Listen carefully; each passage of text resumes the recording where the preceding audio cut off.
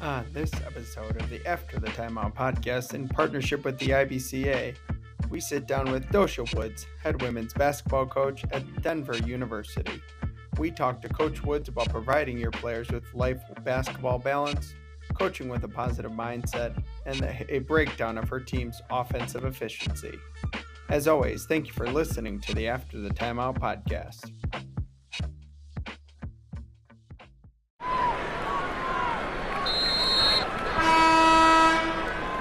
All right, Coach. So we start everything with every episode with what we call the opening tip. We like to just let our listeners know about our guests. Maybe give us a little preview of Denver basketball, how you guys are doing preseason, and then kind of, your journey and what it took to get to where you were and the path you took. Perfect. Well, I will say, we just finished our third week of preseason. We're on the quarter system here at DU, so we actually didn't start school until this past Monday, September 11th. But we split our 8 weeks. So we did like 6 early in like June, July. Our players got about 5-week break, and then we came back and really have loved it. Obviously, the altitude can impact, and it's really given us a chance to get in shape. We have 9 returners, so I really want to give our freshmen a shout out because I noticed that things are moving a lot faster. We don't necessarily stop and teach each drill, especially in 8 hours of time. But I really like where we are. I really like the way that this group works and they compete and battle. This would be year 4 for me. So, even as a coaching staff, have the same staff returning, we've been able to offer a lot of clarity, both sides of the ball. So it's been, I wouldn't say relaxed, and nice kind of play with a few different areas because they know our personality, things like that. As far as my coaching journey, I said it's my 4th year here. It'll be my 23rd year overall. And I was just telling somebody this in the elevator. They were lost in campus, and I said, "Oh, I'll take you." So I'm trying to talk, and I still get, "Oh, what position do you play? Are you a student?" And I'm like, "Thank you, but actually." So I still appreciate and embrace those compliments. But yes, I'm a veteran now, and I just have learned to embrace it at 23 years in the profession, 4 years here as a head coach. So I've had quite a few different stops.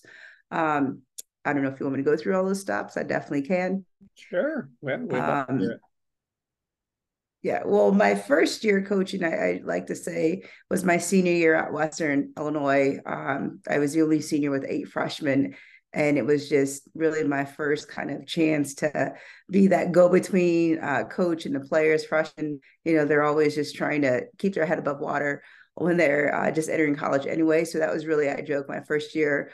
But Coach Crane, who is my head coach at the time, really just asked me to stay on to be a graduate assistant. Assistant took a job like late September. And I eventually just got moved up into that role as an assistant coach. So it really was probably a big adjustment, but the best adjustment in a sense of coaching my teammates. She really gave me a chance to learn the coaching side of things. Obviously, already knew her style. And then could have honestly done that forever. Coach and I had a great relationship, but wanted to expand. I've never wavered from wanting to be a head coach at this level. It was always a goal of mine. So from there, I went to New Mexico State for a year, Oregon State for 3 years, University of Missouri for 2 years, and then spent a bulk of my time prior to getting this position at Tulane University for 10 years. And I moved around quite a bit. I'm from Kansas originally, but I moved around, gave me a chance to work for a lot of different types of people, to see a lot of different types of basketball, a lot of ways that the games could play. And that whole time gave me a chance to just build my own portfolio, my own thoughts, and what I want to do when I had the opportunity. Like that was a long answer.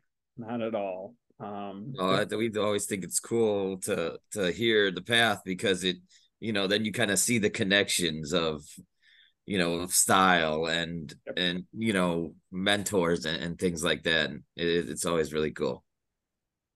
So just to kind of build off of that, actually you led in perfectly. So you kind of had said, you're from Kansas, you went to school in Western Illinois, you were in the New Orleans area for a long time at Tulane, and now you're at Denver. Those are 4 completely different places. So understatement. Yeah, I'm sure. And so something we haven't really hit on with a lot of our guests is, having lived in so many different varied places, how does that work with your personal life? How does that work with being, around family where you grew up, or friends, or, kind of maybe take our listeners into that journey a little bit as the personal side of being a head coach and being an assistant? I would say I'm very fortunate I started my career when I did. There wasn't that social media that you have now. I think cell phones had just become a thing then, and we were, well versed kind of in the internet. And so for me, probably the New Mexico State and Oregon State, that was my first time really out of the time zone. And I didn't realize how different that was, right? You're winning these big games, and you have all this excitement, and there's nobody to call because it's too late, or you're getting up super early. But I think learning to navigate that earlier in my career, I've always enjoyed like mentoring our players and really just serving them and pouring into them. So each step, that's what really kept me going. I know, if we're being honest, the year I spent at New Mexico State, I honestly was in a dark spot. So I think I spent more time at church than I did at the office. It was really trying to figure myself out, trying to figure my sexuality out, a lot of those things. And I remember whatever the church had going on, I did. And I'm just, that's my personality naturally, is I will find somebody to talk to. I'll find kind of my outlet. And at that point in my life, like I said, it was church. Like, I was the first one to volunteer. Anything with youth group, Pastor Carey and Pastor Paul, shout out to them, because that was fun. And then I think once I got to Oregon State, I started to realize that I could maybe semi try to have a balance. But it definitely takes a toll. And, I think it's easier now with social media. You obviously can set up FaceTime, you can set up Zooms and stay connected that way. But I really have been just immersed in the players that I've coached and some of those relationships with people that I've worked with. Yeah, now that the Zoom hangover is worn off, right? after we all use Zoom for so long and we're stuck in the house. Yeah. And then when you say like all the different types of plays, when I left Topeka, East Topeka, I always like to specify it's a very just different side of town. I played 2 years at a junior college in Kansas, in Great Bend, Kansas. And that was almost like my first, it was only a few hours away, but it was like culture shock because, East Topeka, I grew up, low income. It was pretty diverse on that side of town. It was just, I didn't really leave that side of town, if you will. We all were, not everybody, but a lot of us were just, it was low income, right? And you're just trying to make it day to day. And so to go to Great Bend, I remember calling my mom. I was like, there's cows across the street from the school. I don't even know how to because it was so, that was the key. Because that wasn't the Kansas that I grew up in. Topeka's like, city, all of these things. And so that was really my first intro to kind of being away from home. But I'm one that I like new things. I like meeting new people, and living in a lot of different places, learning a lot of different cultures gave me a chance to do that. Even growing up, like I said, we had our hard times. I never thought that was going to be my life. And basketball has provided a chance to travel the states in ways I'd never envisioned. I never honestly thought I'd leave the East, to be honest with you. And here I am in my sixth state since graduating. One, I love the specificity of East Topeka. I'm from East Topeka, not just Topeka. I'm from East Topeka. I love it. Two, I totally can connect with you. I went to Illinois College in Springfield here. And played football. First time our quarterback's like, hey, you want to come to my farm with me? I'm like, okay. I'm from the Chicago suburbs. I've never been to a farm. I'm like, there's cows, there's pig, all kinds of stuff. So I know exactly what you're talking about. Yes. So we've been talking to a lot of our guests about this lately. All right. So you guys are in the Summit League, right? But I guess maybe do you have to preface it for now, right? Who knows anymore, right? With all this moving and going on. But how have you guys been kind of I guess maybe looking ahead and managing that kind of stuff and your travel, and now I'm sure with people moving different conferences maybe affects your non-con schedules, and all the factors that go into it, but also keeping your players in mind. They're still student athletes, and they have families, and so kind of avoiding all that to where you don't get burnout either with all the things that are changing throughout the college basketball in general.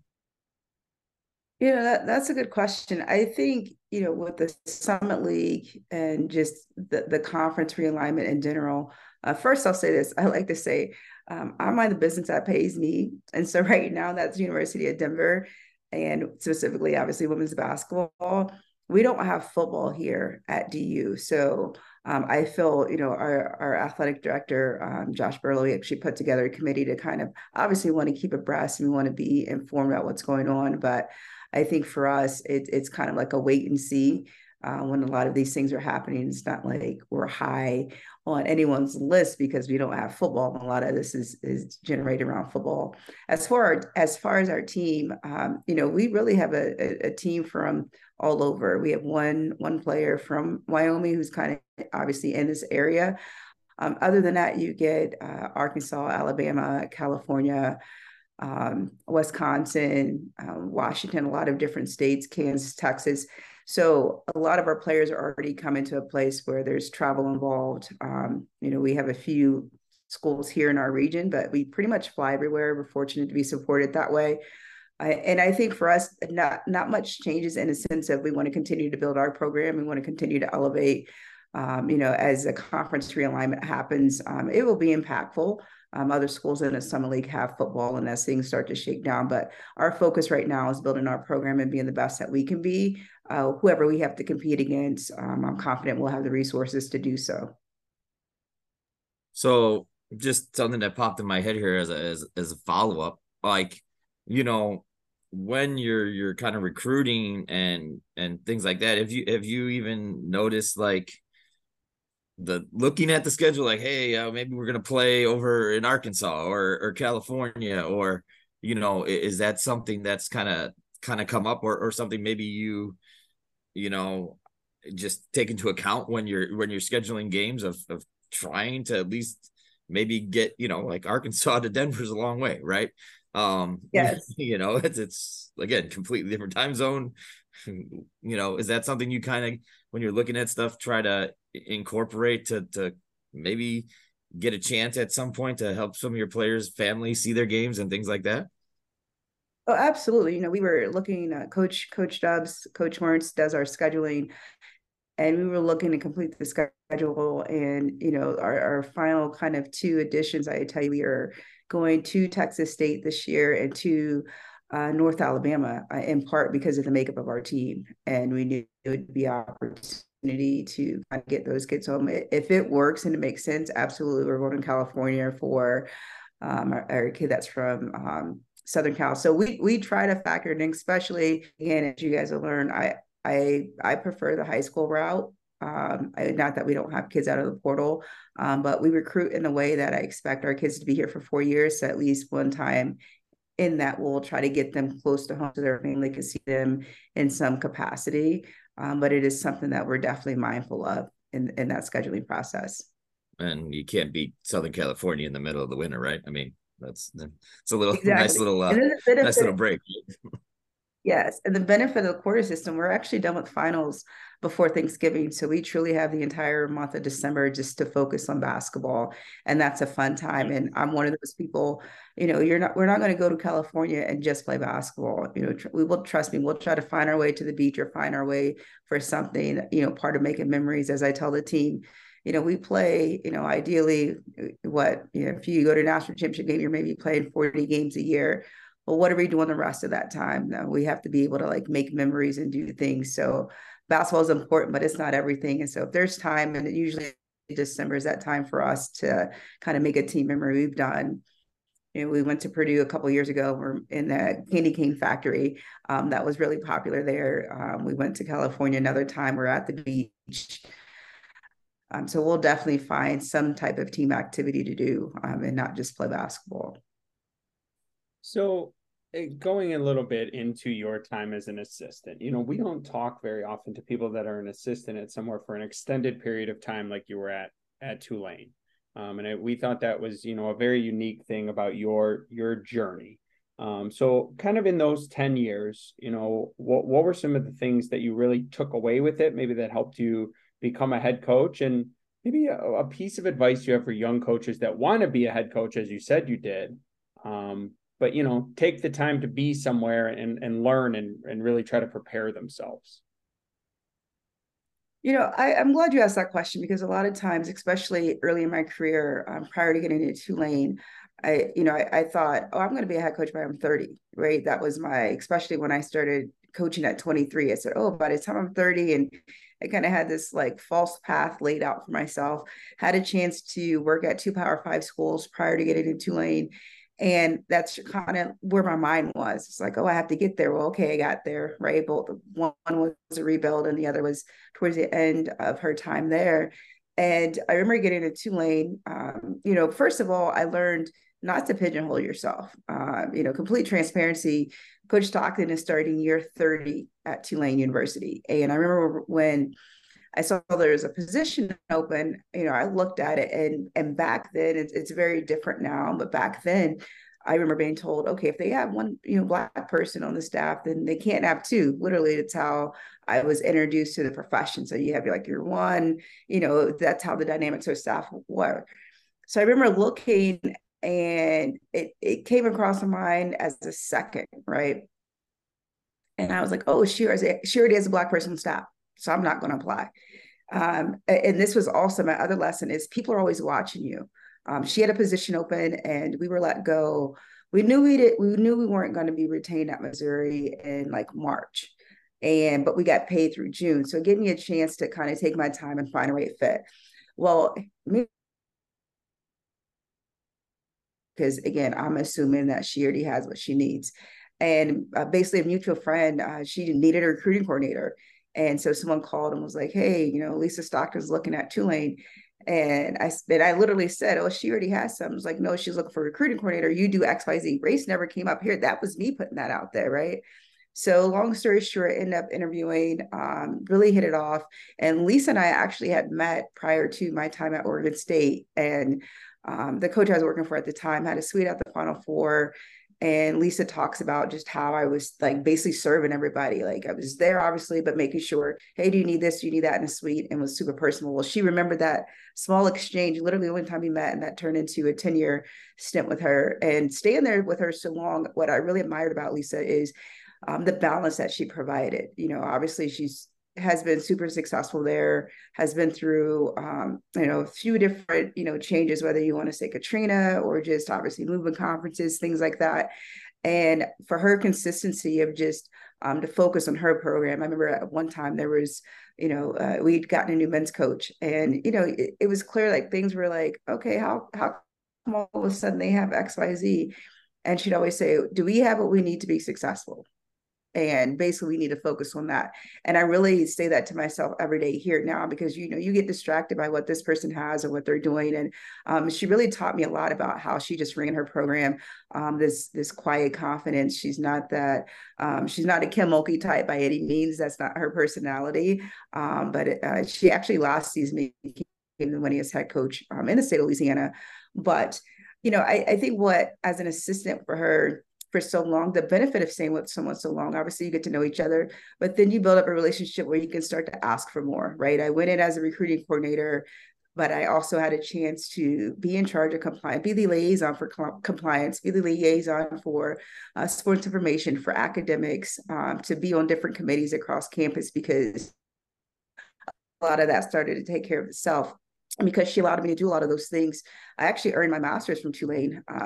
I graduated in 2020 in COVID, because she gave me a chance to get across campus and build some other relationships. And I really appreciate the balance that she allowed us to have. We always work hard, but it was like, you can play hard too. Because New Orleans is impossible to be there and not, if you're gonna be there and not enjoy the city, that's on you. That's on you. And she made sure that we had a chance to do that. So, I can't give her enough credit for how she allowed me to grow as a coach and as a person. And I really see a lot of what she taught me show up here at Denver. But I think the other advice I would give to assistants that want to be a head coach, and I had to learn, is you have to learn how to invest in yourself. We give our players, so much advice if they come in and they want more playing time or they're struggling with this. And I remember, telling certain players, hey, if you want this, like, what are you doing to separate yourself? Here's what the stats look like. Here's what we're seeing. And the same, I interviewed for a few head coaching jobs prior to getting this one. And I thought, to see someone else get the job that I thought I was more qualified for. And then I just really started investing in how can I continue to separate myself. That was part of the reason to get my master's at 40, because I never finished it at Western. I just went straight into coaching. But that was a reason. And I really started to shift my focus of how can I continue to separate myself. And again, being with someone long enough gave me the opportunity to do that. So we wanted to talk about your time with the Power of Positive Summit with John Gordon. Awesome stuff. He brings in a lot of people from various backgrounds, but having that experience, obviously you're chosen for a reason, but within your team, right? How do you go about balancing that positive atmosphere, but still having those high standards and competing at a high level?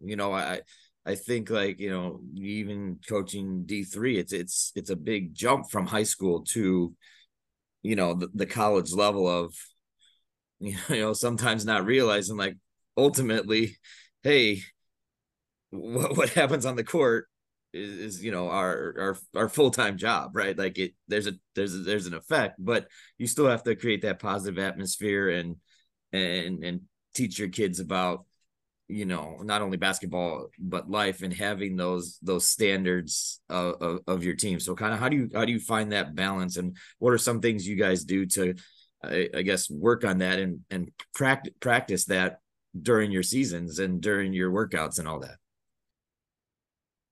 Good. I am just naturally a positive person, and I'm sure it probably just wears on people, because I think sometimes when people say, oh, you're positive, as if I'm competitive as well, as if I don't want to win like the next person. I'm just not the big yeller, right? And no one on our staff really is. We're not that one. We're not the staff who are going to come in and it's going to be intense. Last time around, film crew come for something else. Doing compliment they gave me at the end was that they can see the, just the standard and expectation, right? You can feel it and you can kind of see it. They can see the culture. I didn't have to identify it for them. They could feel it. And I say, first of all, our practices are always open. I'm one that I really don't have anything high. What you see is what you're going to get. I'm not going to change just because, our AD walks in, or because your parents are here. We had some parents at practice, and I'm like literally going to meet me every day. But, for starters, just in terms of like positive, our core values is progress, but it's an acronym. And each letter means something different. But at the end of every practice, we pretty much will huddle up. We'll circle up at half court and say, how do we make progress today? One of the R's is resilient. Who was resilient today? Gratitude is the G. O is ownership. And we'll kind of go through those. And that's a chance for the players to kind of give another player a shout out, coaches a shout out, or in general. And regardless of practice, the greatest practice one day last week, and it's every single practice. It's not contingent on, we have to have a good practice to do that. When people say, oh, win the day, 24 hours is a long time if you're struggling with something, right? 24 hours, you think how I have to get through this whole 24 hours. I'm really one that operate best moment to moment. So if we've had a bad practice, we'll usually end with the progress circle, think of something positive. Normally our players go to weights, and then I'll say, crush weights. Go crush weights. Just because practice wasn't great doesn't mean you can't be great for Coach D in the weight room. If the team will probably tell you that mom look is irritating or frustrating for me, I'm just going to look, and then, sometimes that isn't the best because then I have to decipher it. But for me, the look is better because if I say something, then I might say something I regret, which is why I often have sanitizer on the sideline, which is a fun fact. The sanitizer is both because of COVID, but I kept it since COVID because it gives me a chance to really like, let me just think about what I want to say. Do I want it to come out this way? Matter of fact, just get a water, just get a water break because I need a moment. So we call this halftime adjustment. It's kind of the halfway point before we transition into offense. But you talked about that progress. So when you were talking about this, I kind of we kind of just kind of see where it goes for our halftime adjustments. But how do you measure that progress off the court? And then, heading to our offensive segment here, like the progress on the court too, right? Because there has to be, everybody can say, oh, we're making progress. But at the same time, you have to have some way to measure it and show that we're making that progress to help your coaching staff, your players, yourself know that, hey, we're doing the right thing, or maybe we need to change something a little bit. So how do you measure it? Progress for me, it really became a way, again, getting in a position here in the pandemic. Obviously, we're all competitive, right? We're in sports. Everybody wants to win and be in a position to do so. And we didn't win, to be honest with you. Coaching in general is one of the few sports that your successes and failures are on display for everybody, right? As soon as the game ends, everybody knows. And then if that's how you define success, right? Success is, did you win or lose for most people? And I really had to find a way to, how are we really making progress? So off the court, we developed a Life 4.0 program. And Life 4.0, again, came a chance. I'm a huge mental health advocate. And I wanted our players to, I didn't want it to be a stigma with our program. It's not a stigma. We talk about it. We talk openly about it. I post openly about it. And sometimes in hopes that, if one of them really are struggling, that they know that they can either come talk to me or go see somebody else, because there's a ton of support. And then obviously also a chance to talk about social justice. Because of our Life 4.0 program, it really has evolved into either financial planning or media training, a lot of different topics. It's called that for a reason. So anything life-wise.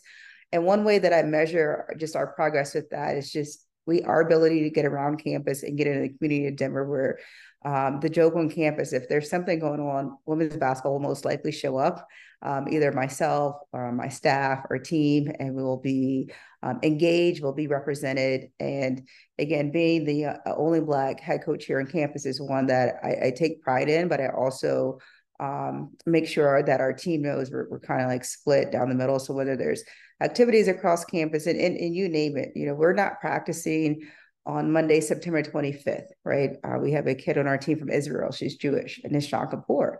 And I said, are you going to celebrate? Are you going to practice? She was like, absolutely. I said, okay, we'll take that day off.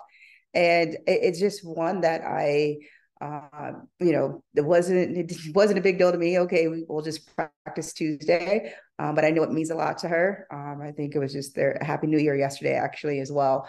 And it's one where I try to measure it that way. Are our players engaged in the campus community? Are they engaged in the Denver community?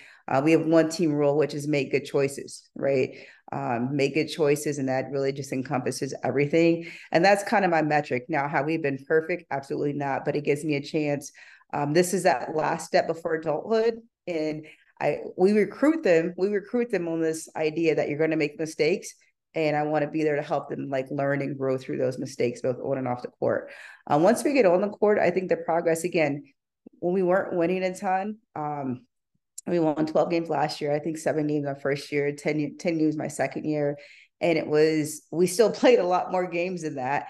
And I remember we went on this long losing streak. It's maybe like 8 games. And I was like, I don't know how I'm going to do it, because, it's been so long at Tulane. We'd won quite a bit and we didn't experience these kind of like losing streaks. And so I had to force myself to kind of find a positive. And then, say we lost a game, but we really had our emphasis on taking care of the ball. We lost a game, but we really wanted to make sure that we limited their catch and shoot threes. And we really started to dive into film that way. so we can feel some type of progress. And that really gives us a chance too to let things change, right? You can say, oh, these are my goals, but I am the pivot queen. This might be what we want to do. But if COVID taught me anything, is how to pivot. Testing 3 times a week. I remember thinking, I honestly don't care what happens game day, as long as we get to play a game, as long as we have a chance to play the game, because it's so much going on. But COVID, the benefit for me being a first-time head coach is I really learned how to pivot, and I'm still working at it, but I really try to challenge myself not to just judge our progress on the wins and loss of the game. Like, was there something else that we did well, that we can continue to focus on and try to highlight that, as well as still keeping that standard. Obviously, we want to see it work in our favor in terms of wins and losses, but the metrics change all the time. The team usually has an idea of what, we made progress and this is how. We didn't make progress and this is why. And, what can we do different for the next time? So before we get to offense, I wanted to, first of all, I totally agree with you. I got my first head coaching job during COVID. I felt like I pivoted so much I was dizzy, right? Like, oh, we got to do this. We can't do this. We can't do this. All right, we're going to figure out this, right? You're just constantly figured out.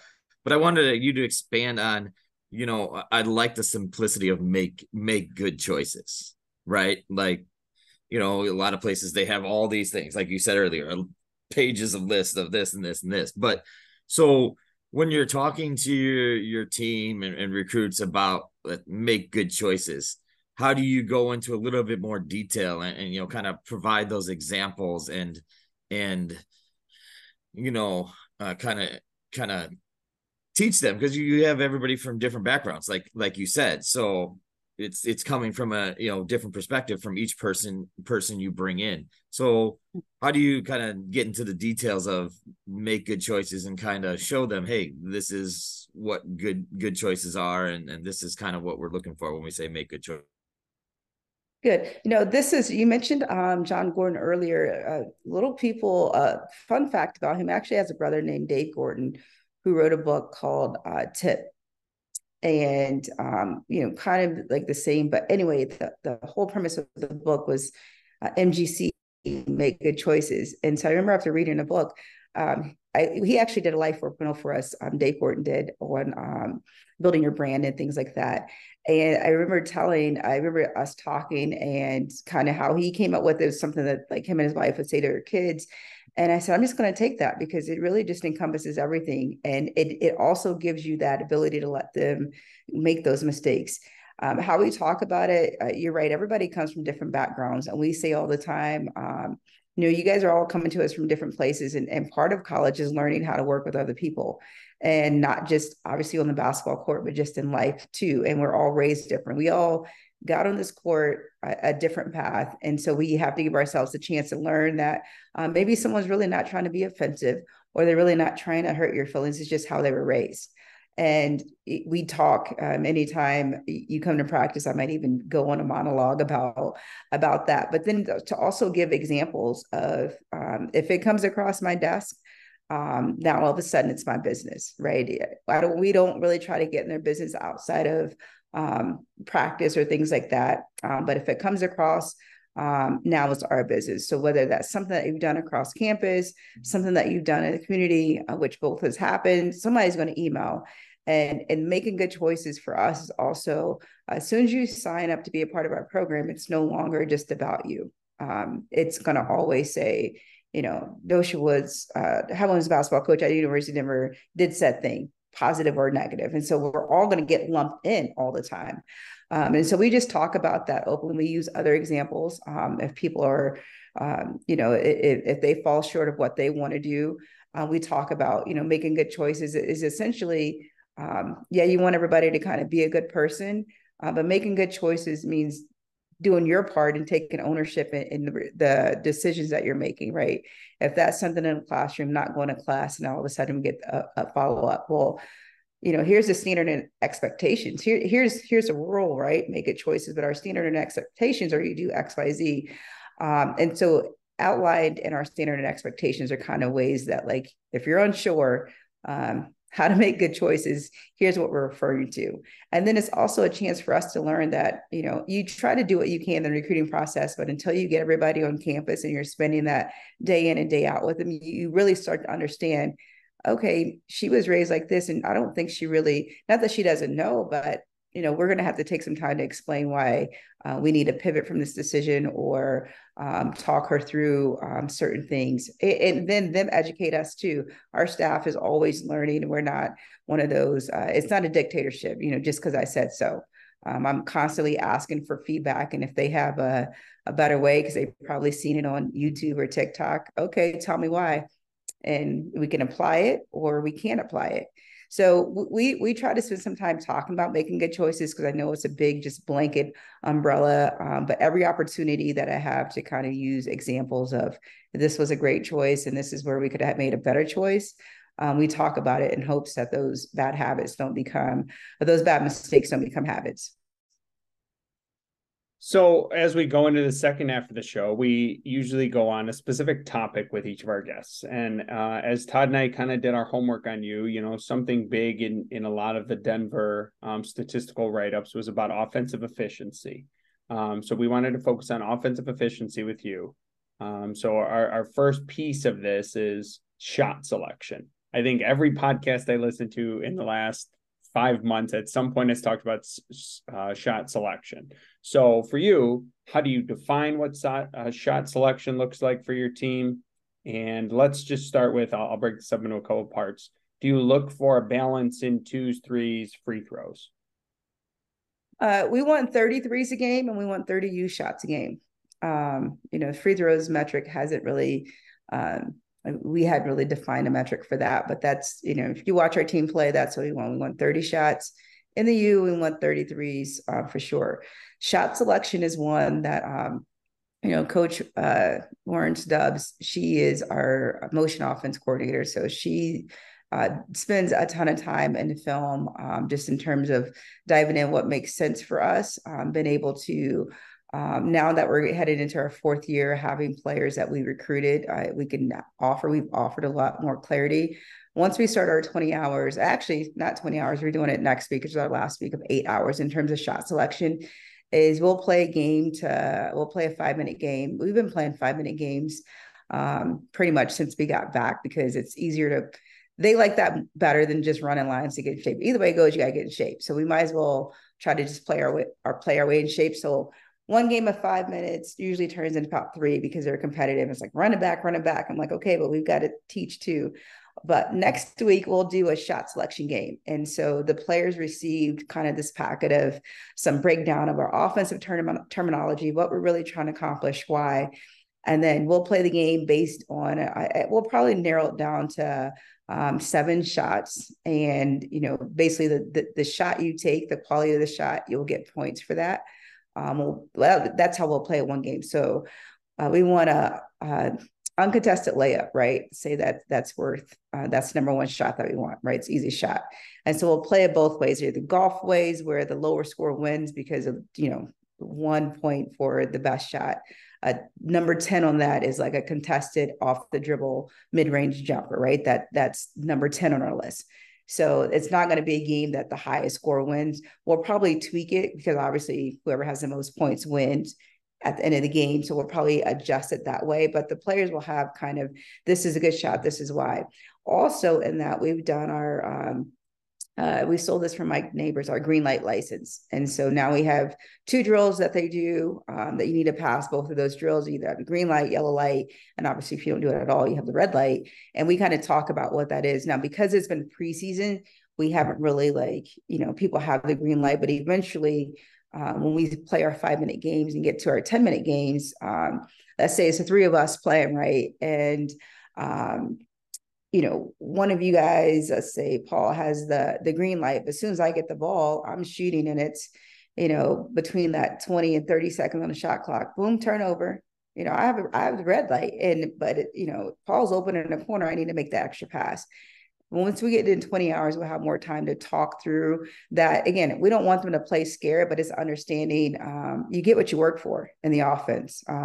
It's a 5-out motion. We don't run a ton of sets for this particular person. So obviously we have somebody that's going to get more shots, but a lot of it starts to take care of itself. But the shot selection is one that we talk openly about, what type of shots we want. And then we'll give film too. Once we start at 20 hours, we'll have a chance to watch in real time, play a 5-minute game, watch why you could have made the extra pass, or why that was a good shot, or why we thought you could get a better shot. So the second part of that is, are those ever kind of difficult conversations with players at all? Yes, sir. Yes. I mean, because I literally just said this to them last week. One reason why I really enjoy coaching this way is, again, we're going back to our core values, that O is ownership. It forces them to take some ownership in what they want. Again, like I said, the offense is designed to get what you earn. We want to get out and transition. We want to be able to run. I talk a lot about getting in shape. We don't do conditioning drills. We just work on full court drills pretty much every practice. And so the conversations are tough because when I worked for people in the past that we ran a ton of sets, right? And we're just going to set a ton of sets for you because you're the best player on the team and all of that. Well, as an assistant, it was difficult for me to kind of keep the players excited to come to practice, right? Because every time you come to practice, I have to be like, keep working on your game, but knowing the game plan is for you to set 2 screens for a set player. And the conversations get difficult because I think, sometimes the way that we play, sometimes it's like you're forced to really have a conversation with yourself then. Because when you look at practice, when you look at film, I'm not telling you what you can and can't do, right? Say you don't have a green light. So that means you're probably not shooting great, which means I'm probably asking you to make the extra pass. Okay, maybe you can separate yourself defensively, but now you don't have any rebounds. You don't necessarily have any stills. You don't talk. So it forces them to take some ownership. And I think there you really start to figure out who really wants to also invest in themselves. Not that we won't. We do, one of my assistants. And so Coach Miles is our recruiting coordinator. We talk often in the recruiting process about what type of players do we want on the front end, who can play for me. She wants to be a head coach at some point. I'm always telling her, okay, but it's me right now. So you have to think like me in a sense of, can she play for me? Can she play the style? Coach Dent, our other assistant, she's taken over daily deposits, which is basically our segment for skill work. And they're really specific, 2 to 3 kids per group. And then a lot of the skill is based on our offense, right? Getting to the world, transition threes, finishes out the basket, playing off 2 feet, those things like that. So again, the whole program is designed for you to take ownership. And as things start to evolve, some do and some don't. And so now we have all of these, when we do daily deposits, we stat that.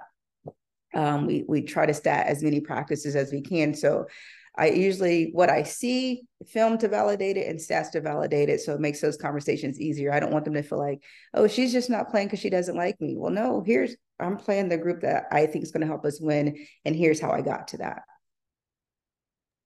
So I want to follow on that a little bit. Obviously, depending on different situations, like you just rattle off your assistants and recruiting coordinators, and you probably have GAs and managers, but we don't. We have 5 of us. We have an ops. Okay. So it's literally 5 of us. But just I want to kind of boil it down to kind of think of, like, say, just a normal high school program that maybe has varsity assistant, varsity head coach, and some lower level coaches that are kind of doing multiple things. If you were going to boil it down for those coaches, talking about the stuff you just talked about, the shot tracking and the daily deposits, what would be kind of your nuts and bolts if you could only do like the basics, right? And not necessarily you maybe had the resources to have all those people to stat and all that, throughout the practice. Good question. I think for a high school, or if you don't have all the resources, is trying to figure out part of our daily deposits prior to us getting to this point is just putting up on the board. This is what we want you to do, right? We want you to shoot these shots from the 3, these shots in transition, whatever it is. And then here's what we want you to make. You have to make 7 out of 10 or whatever. And then that's how it kind of was early on, where they just had to track it. Well, the game knows if you're lying, right? The game knows. So if we say, do these 3 drills, you need to shoot 70%. And you said, oh, I had a great day. I shot 80%. But now when we get live, you keep shooting 30% or 20%. Somebody's lying. Either you are lying or the numbers are lying. And so doing a lot of that of like the game knows where, they have the metric. I think the other part too, if we didn't have the staff that we had, is tracking it the next day. So starting practice the next day after you've had a chance to pick these 2 drills out. Everybody knows we're tracking these 2 drills in practice. And so then the next day, once you get there, having a chance to talk about, okay, we met our metric. Here's why. Let's continue that, or we didn't meet our metric. And I don't know high school or another level if there's like managers or kids that just really like sports or want to kind of get into it, is almost giving them something to chart in practice as well. Hey, can you chart every time we, get a shot in the paint, and having that metric as well. So it might be that the next day can't be real time, like the resources we have, but that next day, that's how you can kind of start practice with some of these, it can't be every drill when you don't have a ton of people, because you're going to wear yourself out. It's like, I had actually texted Mike Neighbors about our green light license, because it's a program that we stole from him. And he starts talking about all these people that he's like, they chart this and video this. And I'm like, okay, we don't have all of that here at the University. We don't have GAs or director. I mean, we see all the positions now, and there's 5 of us, and we have a manager and a practice guy. And, we're trying to get more of that. So that we've had to pivot and adjust. So I understand somebody at a small level or high school level, there's a way to do it. You just need to do it in a way that makes sense. And that also doesn't wear you out either, right? Because it can get tedious, but that's why picking something that's important and trying to be consistent with that, instead of saying the whole practice or the whole thing that we're going to chart and give feedback. Todd and I are smiling before he does his question for our listeners, because our listeners know we love Mike Neighbors, and we had he was phenomenal. That's why we're smiling. Yeah, Mike. Yeah, Coach Dubs is in charge of, like I said, our motion offense. And so she was listening to another podcast, and she's like, "Do you think we can text?" I know one of his other assistants well. And she's like, "Do you think you can text Pauline and ask her about the green light license? I have a couple questions."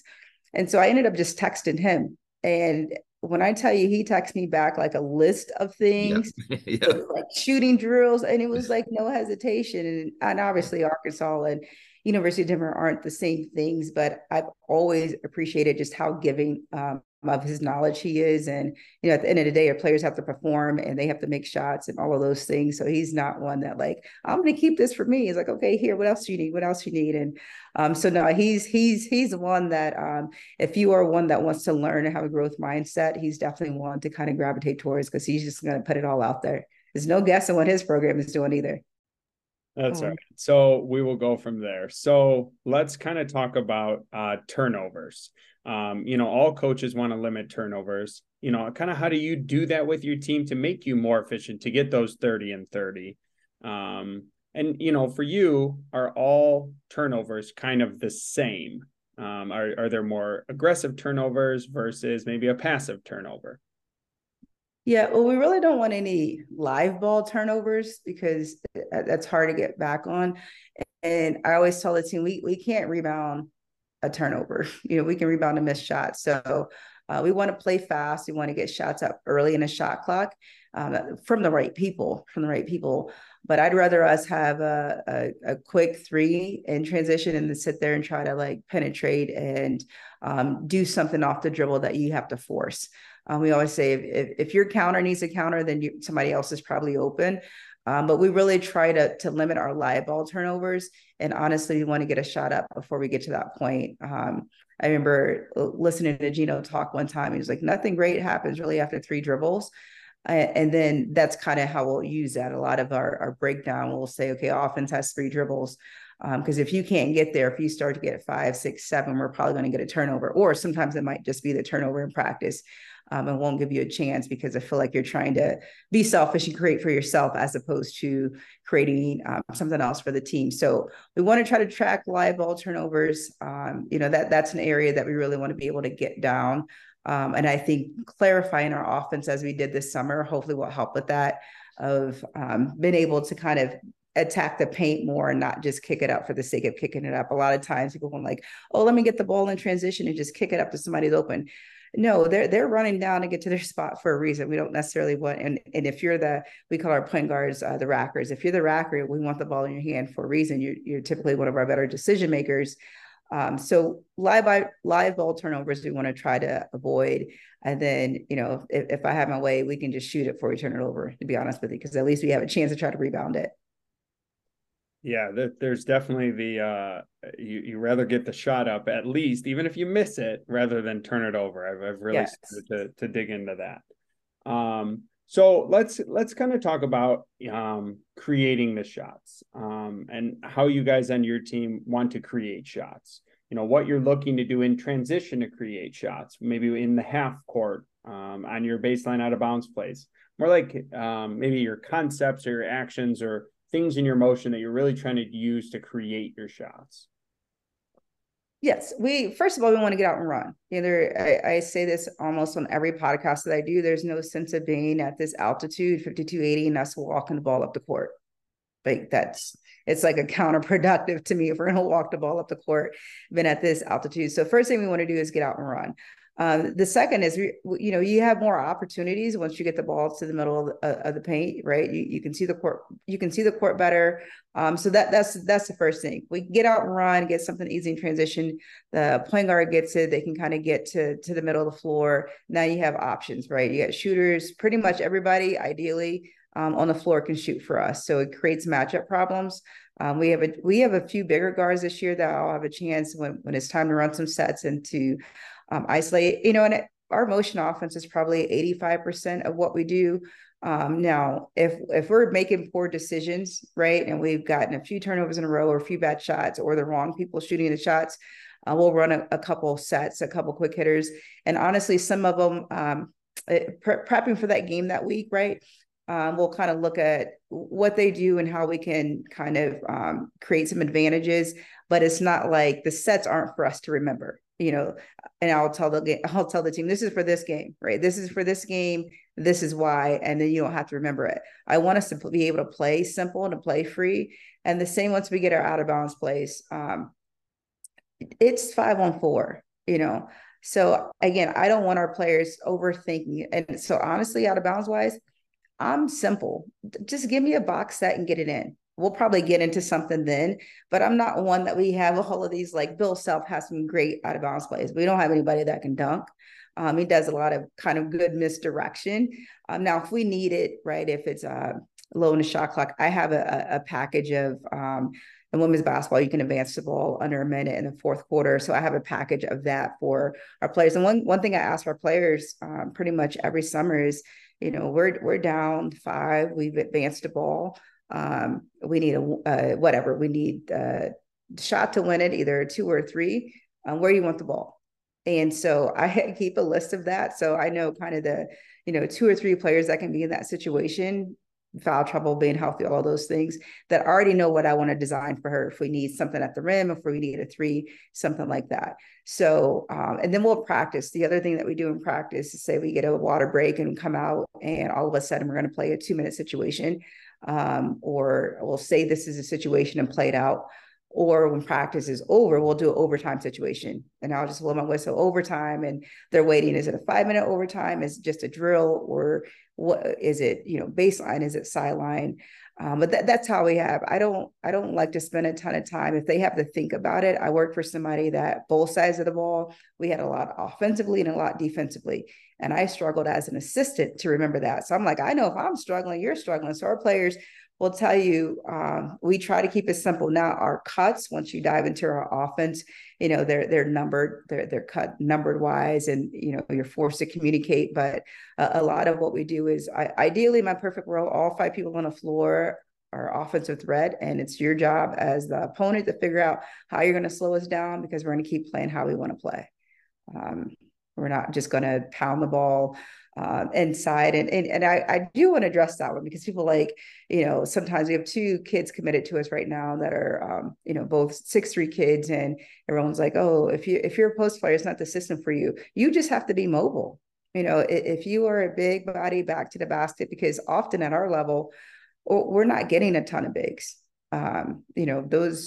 Those are like reserved now for the Power 5 schools to kind of go develop. And so we have to be able to think outside the box and get creative. And that's how the 5-out became a thing. I have a degree in English, but 3 is worth more than 2s every day of the week. So especially in a game when you're playing basketball, whoever has the most points wins. So I don't want to overcoach. I don't want to, manage every single aspect of the game. I want our players to have some freedom. And we talk a lot about concepts and trust that when it's game day, it's their time to shine. Practice is for me. Game is for you guys. She has no idea how happy she just made me, Todd, with what she just said. Because Coach, we think the same. So we're going to be talking off. Okay, good.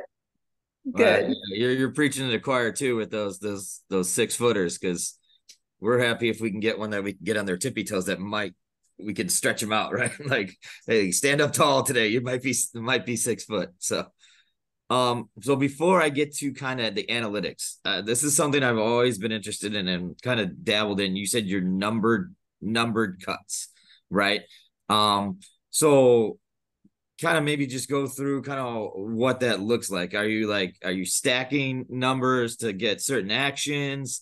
Obviously game dependent, right, of what you're looking to do and take advantage of defenses and things like that. But maybe a little bit more detail on your numbered cuts and kind of how that works. Yeah, you can either stack the numbers. They can be single numbers. You can put them together. We're going to go 13. We're going to go 31. We're just going to go all ones. Obviously, each number is a different cut. And then, one area that we're going to try to be better at as a staff this year is trying to figure out who your weakest defender is, right? Who your weakest defender is, and then maybe trying to get her involved in some action. The first year we got the position here, it really has more from like a Florida Gulf Coast. Carlton Mesco does a great job of a lot of like misdirection. So it's like a little bit of Florida Gulf Coast, Arkansas, Villanova, Creighton, Northern Iowa, like 5 programs off the top of my head that play like a 5-out motion. But the cuts are numbered, and it really is just once we go into a game, depending on how they play, right? Is it a team that's playing a pack line defense where they're going to sag off a little bit? We're going to have to change the angles, maybe of our cuts or some of our screens. Is it one that wants to get out and deny? And how we're going to approach this. So a lot of our cuts have numbers, whether it's going to be a basket cut, fade, a slip, things like that. And then once we figure out the opponent that we're playing, we will adjust the cuts for that. If somebody plays a zone, we're just going to honestly do the same thing. I don't want to cloud their mind. You got your basic kind of like zone offense, or like us just run an X with like a high-low action. But yeah, we're going to stack our cuts. And again, it depends on if we want to try to, I say we don't have, like, we're not running sets for anybody, but trust me, I'm not incompetent, right? Todd, if you get the hot hand, right, and you're on fire, we're about to call some cuts for you. Feed the rock, right? It's not, and that's one thing, again, because we have so many returners this year, we can talk openly to our team about is, as much as it's a 5-out, it really is not equal opportunity, because some people just have a better skill set, or some people are better one-on-one. So there are those moments for that. And so the cuts will depend on who's hot, who's not. We do have one post player who was last year Summit League Defensive Player of the Year, and she's probably like our back to the basket, if you will. So if there's a game that we really need to establish that so we can open up the 3 more, we might start out in some kind of ISOs for her. But the flexibility of the 5-out and the number system that we've learned, we just implemented a number system this summer. It's been easier for clarity for our players, but it's also easier now for me as a coach just to say, I want, 34 this way, 34. It's almost like a baseball, softball scenario, right? Where you got all of these like numbers coming in, but our team understands it, and it's been effective against each other. I can't wait for our scrimmages to see how we look against someone else. So perfect lead in now, talking about measuring this, right? Getting your hot player the ball, maybe when you're coming in at halftime or after a game, or, after, early in the season, after a certain amount of games, kind of what metrics and kind of analytics are you using to evaluate your efficiency on offense and your individual players? I know you talked about the green light, right? That's the kind of the shooting aspect of it. And then kind of what are your goals with your team, as you're going throughout the year? So we want to be, I'm one that likes somebody that can fill up a stat sheet. So, we'll talk obviously your shooting percentage, right? If what type of shots did you take? And if those two don't match up, say all of a sudden now I'm going to pick on you, John. Say John isn't like the best, the shooter, right? He doesn't have his green light license, but all of a sudden in this game he's, 2 for 7, but Todd has the green light and now he's 1 for 3. Well, how can we get you more shots, right? So that's one metric just in terms of like looking at the shooting percentage. Rebounding, I would tell a team, is often the separator, right? Are you rebounding yourself? And then offensively, though, the turnover margin. Like if you don't have a green light and you're shooting, 2 for 7, 2 for 8, but now you also have 4 turnovers, you're adding those together. That's 12 opportunities that you're touching the ball when somebody else. So that's how we're going to probably break it down this year, in terms of trying to add the turnover component in there in terms of taking care of the ball. Me and Coach Miles work a lot defensively, so we'll also try to add some defensive metrics in there. And then one area, just I talk about our number cuts, but we talk a lot about your exit cuts. So when we go to break down film, things that don't show up on a stat sheet. Did you how are your exit cuts? How are your screens? Because also we can't say, oh, it doesn't matter who scores. Only people, like, all these parts are important. We need to have a way to measure that. So when we go to watch film as a team or as an individual, we'll say, hey, your exit cuts weren't great here. This is why you didn't get your feet set, or this is why this person didn't get open. We need you to hold this screen a little bit more. Given those type of feedbacks offensively. So there's not necessarily a way that we're measuring. From when we start our 20 hours, we'll do like a positive negative chart of offensive and defensive base, so they can kind of get the idea of what we're looking for as coaches, right? How important getting to your spot is in 7 seconds, how important it is to be shot ready, looking at the rim. It's kind of detailed like that. That we're tweaking for this group, but we'll start that for probably the first three or 4 weeks of our 20 hours for them to understand everything that we're looking at. So it's not like, again, if you're our leading scorer and you shoot bad 2 for 10, but you've helped us in all this other areas, so I left you on the floor, it's important that the team know that. It's not just like, well, I mean, she was, 2 for 10 and you still got to play. Well, yeah, she was 2 for 10, but then she had, 6 assists and 2 turnovers, 7 rebounds, and next question, please. Coach John, I'm gonna go play for Coach because she just gave me the green light. So we're flying out. I don't know what you're gonna do. You didn't get the grine light, but I'm going. Hey, listen, I don't even have the green light, and I was 2 for 7. So I'm right. Like I didn't even show up. Okay, so let's kind of transition into our last 2 segments. The first one we call 30-second timeout. It's your chance to kind of talk about whatever you want, yourself, your family, your program, something you want our listeners to know about. You turn the tables on Todd and I and ask us a question, whatever you kind of want to talk about. As we say, it's a rough 30 seconds. There's no official in your timeout telling you your 30 seconds is up. Perfect.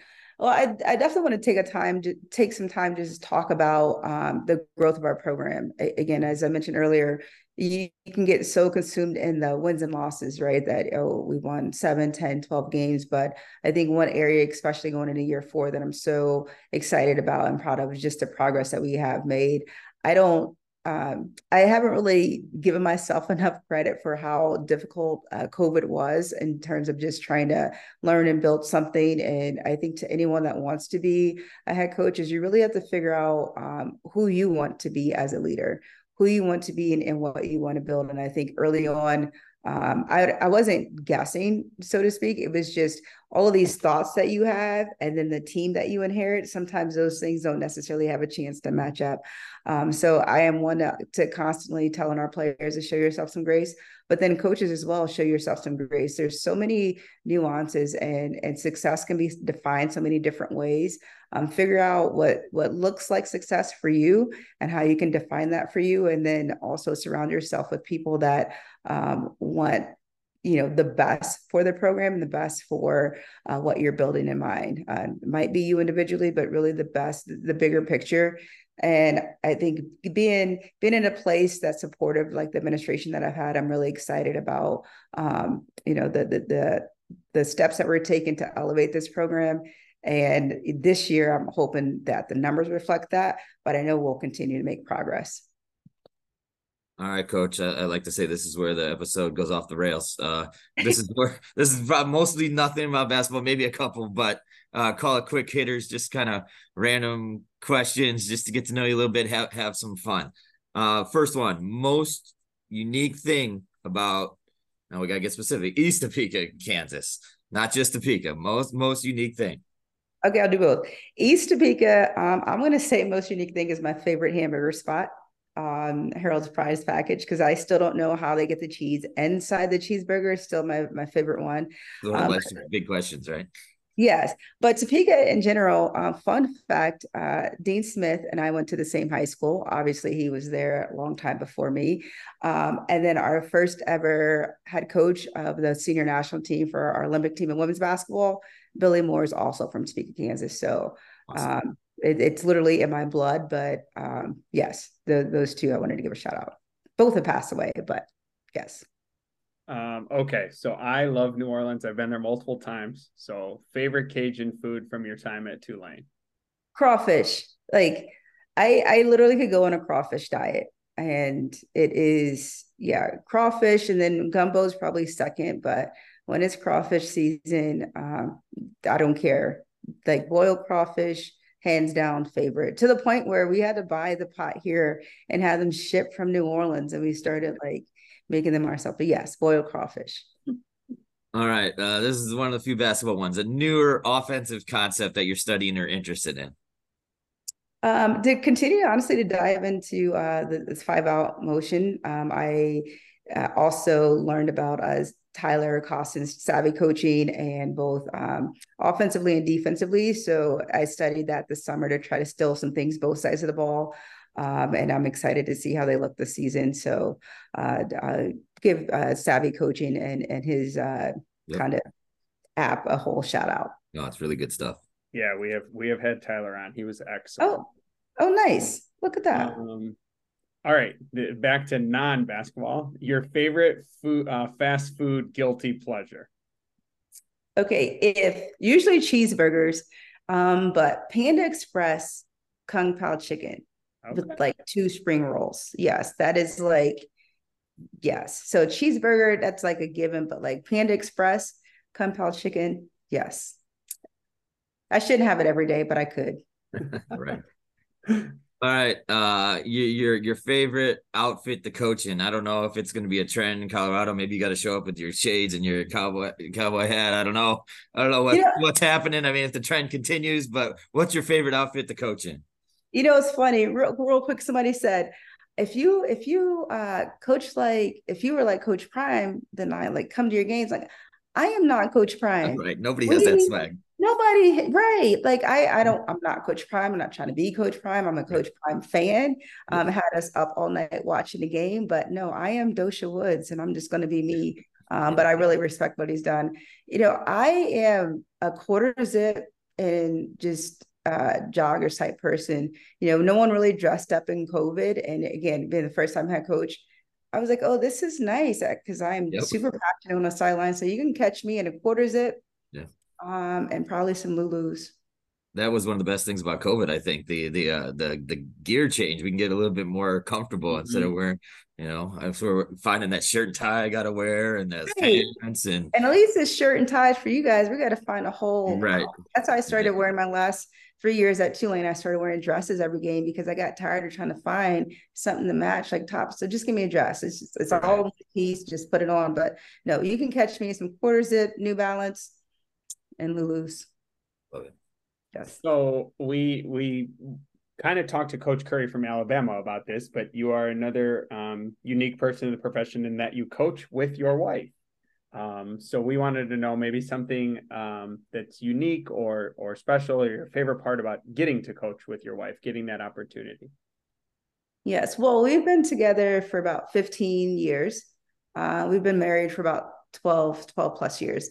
So our entire marriage, we've actually worked together. She was an ops at Tulane. I was a recruiting coordinator. And then when I got the position here, one thing that we both love about the game, we're so passionate about the game. And I think sometimes our passion shows up in different ways, for sure. But I love just how passionate and invested, she, she does our motion offense and will take it, and she's the analytical one on staff, and we have a good balance because sometimes at the end of the day, I'm just like, okay, that's a lot of numbers, just simplify it for me.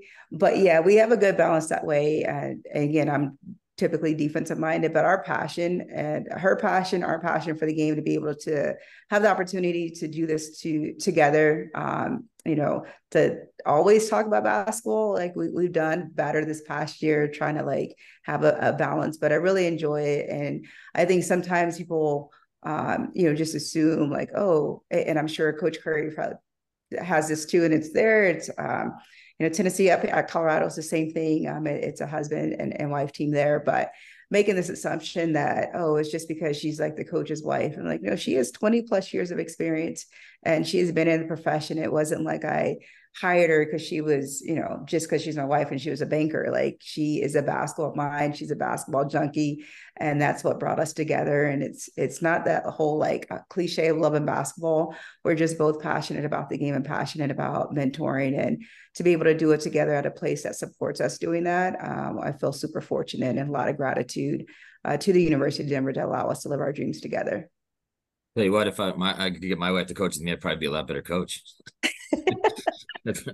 She was a Hall of Fame player, so I don't disagree with you. She was. Yeah. Well, Coach, we massively enjoyed this episode. We probably went much longer than sorry about that. No, this was Todd and I going much longer. So thank you. This is going to be one of those episodes that people learn in abundance from. So thank you for jumping on with us today. I really appreciate the opportunity to just not only talk about my journey, our program, but definitely where we're headed as well. So thank you. Thank you both for reaching out, and I'm looking forward to it.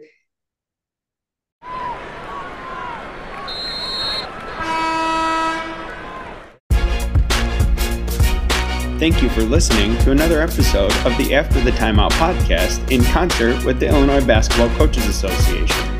Please remember to give us a 5-star rating wherever you may listen. For more show content and upcoming episodes, follow us on Twitter at After the Timeout and subscribe to our podcast for upcoming episodes. Thank you for listening.